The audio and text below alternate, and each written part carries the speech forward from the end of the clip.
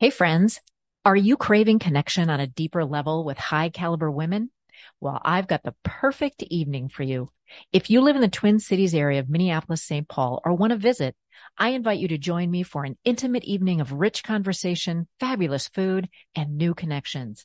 Just send me an email at hello@barbarachurchill.com with the subject line, invite me to dinner, and I'll make sure to put you on the list to get all the information. This is happening early 2024, and you'll definitely want to be there.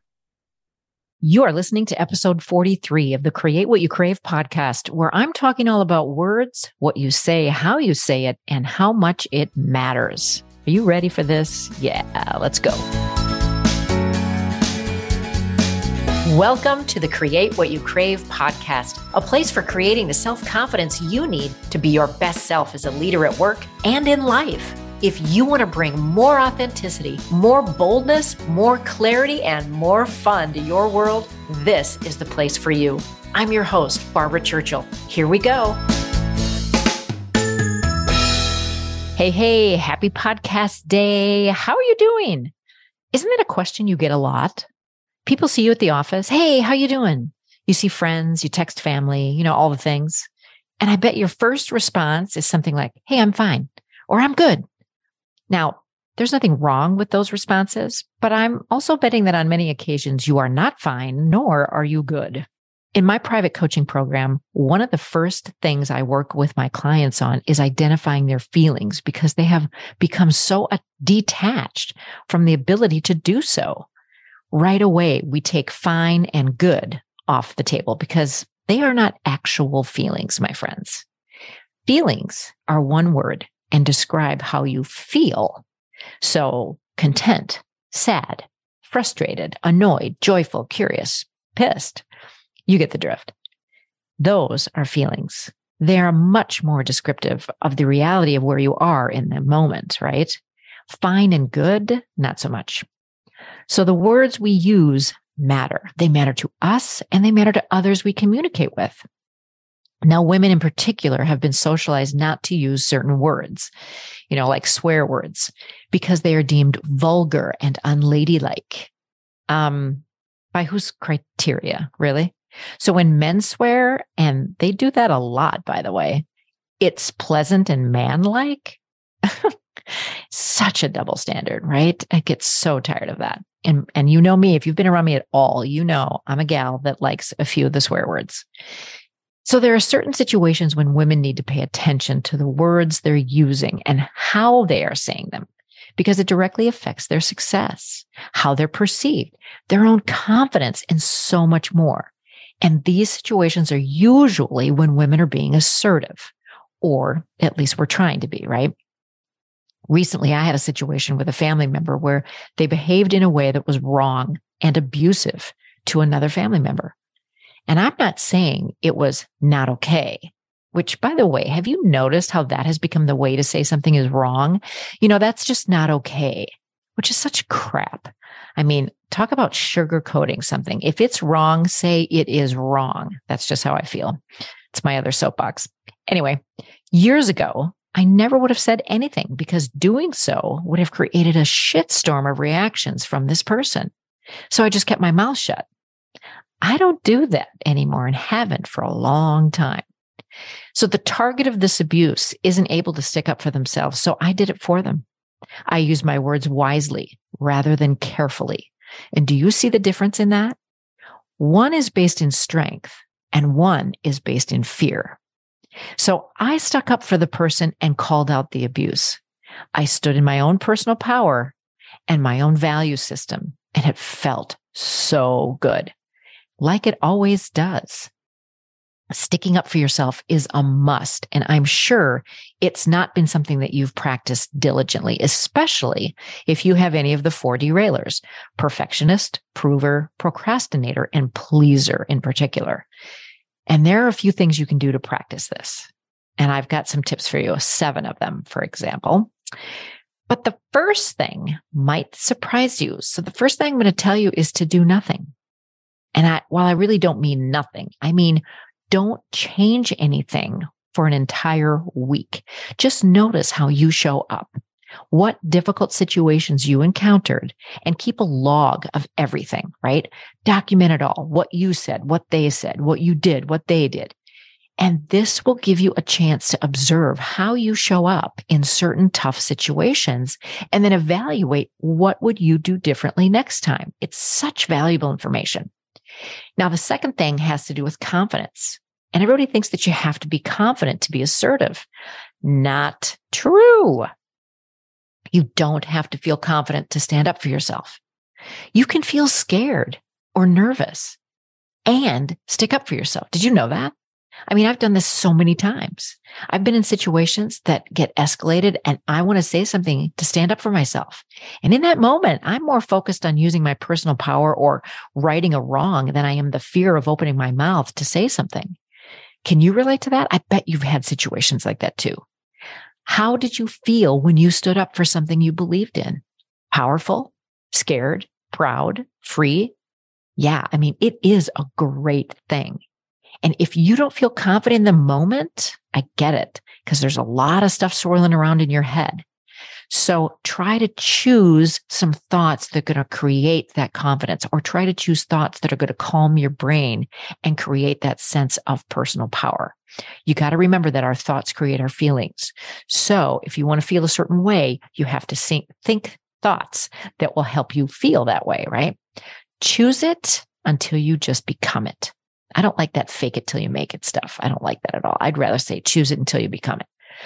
Now, the third thing, and I hear this all the time, the third thing is stop diminishing your sentences. Have you ever heard yourself practically apologizing for asking a question or being in the room?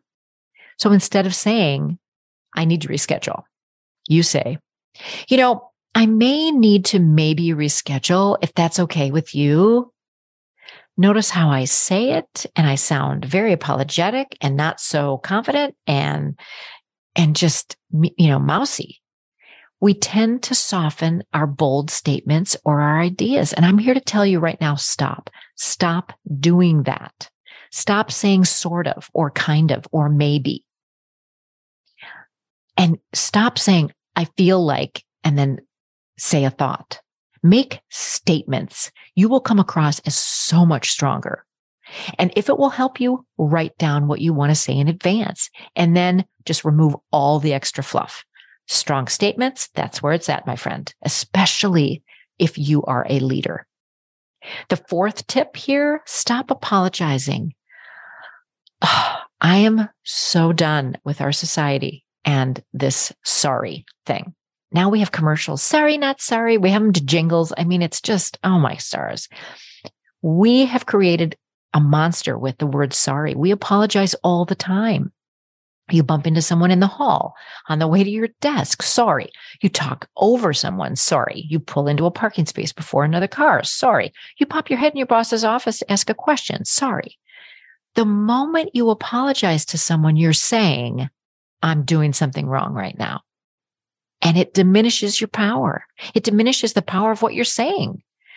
Since it's not wrong to assert yourself, it's not appropriate to apologize for it. It's that simple. It really is. So start substituting the phrase, excuse me, or pardon me. Hey, excuse me, Nancy. I have a question. Do you have a minute? Instead of, oh, Nancy, sorry to bother you. Do you have a minute? I just have a quick question. Do you see the total difference in that? And it's really just changing a couple words. Number 5 is stop waiting for the perfect time. You know when the best time to speak up is? Right now, or right in that moment. That's the perfect time. Not in 2 days, not in a month, while you're in the moment. Don't go along with something you don't agree with or you don't want to do just because you're not ready or prepared to issue a counter.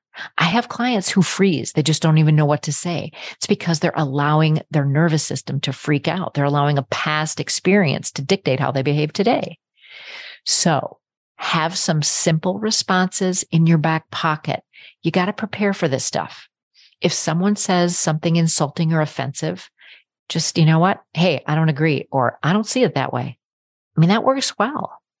You don't have to give your reasoning if you're not ready for it, but just saying that, it works really well. Or you know what? You can ask a question. that make the other people that you're speaking to explain themselves. And in that process, you can hear, hopefully they can hear how they sound. Like, you know what? I don't understand. What do you mean by that? And remember that speaking your mind, even awkwardly, is a hell of a lot better than staying silent. Okay? A sixth tip I have for you, my friends, is to stay focused. And I really want you to pay attention to this one, okay? Assertiveness is all about effectiveness. There's a change you want to take place in your life or at work. You're aiming at that change. Stay focused with it. And to do that, you want to be aware of the hooks, which are these little diversionary tactics that your conversation partner might employ to pull you off track. And I'm not saying there's any malice in this. It's just watch for these, okay? So say you're telling your colleague you'd like him to be sure to copy you on any emails that he sends to your team. And he says to you, "You're getting upset over that? Man, that's a bit much. You took that meeting with our vendor and didn't ask me to join." Okay, that comment, that's a hook. Don't take the bait. If you do, you'll concede control and let your emotions yank you off course. So respond like this, okay? We can talk about that meeting if you'd like, but right now it's the emails to my team we're talking about. It is like ready, aim, fire. You redirect, you get back on track, okay? Because that's another way to just distract. And I'm not saying to ignore your feelings either, but just don't let them run the show, okay? Because when we do, our brains aren't working properly. We're not coming up with the best responses. And the last one is let it get awkward. I'm here to tell you, you're not going to feel great about this right away. It will feel unnatural and clunky because doing this takes you out of your comfort zone. I coach my clients to write down what they want to say and rehearse saying it out loud. It's very different to actually say the words than to run them in your mind. Trust me on this. Now, I want you to do it in front of a mirror too, so you can see what your face is doing when you speak up for yourself. I know this sounds like public speaking 101, but it really, really works. I mean, watch your eyes. Do they dart side to side? Do they look down apologetically? Really rehearse this because you want to come on very confident and firm. The bottom line here is it will feel weird, and that's okay. And it's also okay if or when people get mad or irritated or frustrated in that conversation. We have been taught as women that we should care a lot about what other people think, and we should take care of what they feel too. It requires a level of courage to risk someone thinking something negative about us. So watch for the pleaser to want to take over. It's scary to stick up for yourself for all kinds of reasons. You don't want to get fired, or, you don't want to lose a friend, or be thought of as, some BHAG or whatever. But when you stop to think about it, isn't it scarier to be a doormat and have your values stepped on? Just because someone gets mad doesn't mean you should have stayed quiet. If you can't be assertive, you are not in charge of your own life. And whose life is it anyway? Now, by the time this podcast airs, it will be 11 days before Christmas. Why not get all practiced up for those oh-so-fun family gatherings where someone is going to have too much eggnog and spout off on something? Think about the situations from years past that tend to cycle through repeatedly and plan how you'll respond. Craft your responses to questions you get asked every year that you hate answering. Practice in the mirror how you'll say no when your entire body is just screaming, run. Practice feeling awkward and uncomfortable. It's okay for people to have their feelings and their thoughts. It's not your job to fix them or take care of them. It's your job to show up as authentically and brilliantly you for the whole world to see. When you do that, you'll be saying an enthusiastic ho, ho, ho. And if you want to partner with a woman who knows exactly how it feels to speak her mind and assert herself all over the place, I am your gal. I'd love to talk to you. So schedule your complimentary strategy call with me today, and let's build up that assertiveness muscle before the new year rolls in, okay? And until next time, remember, I believe in you. Hey, if you love this episode and want to dive deeper into what's possible for you, I invite you to schedule a call with me where we can discuss what it takes to get out from under the weight of self-doubt and step into the real you unapologetically. It's simple. Just visit barbarachurchill.com to book your complimentary call now. Remember, subscribe and review this podcast because I really want to hear from you. I'll see you soon.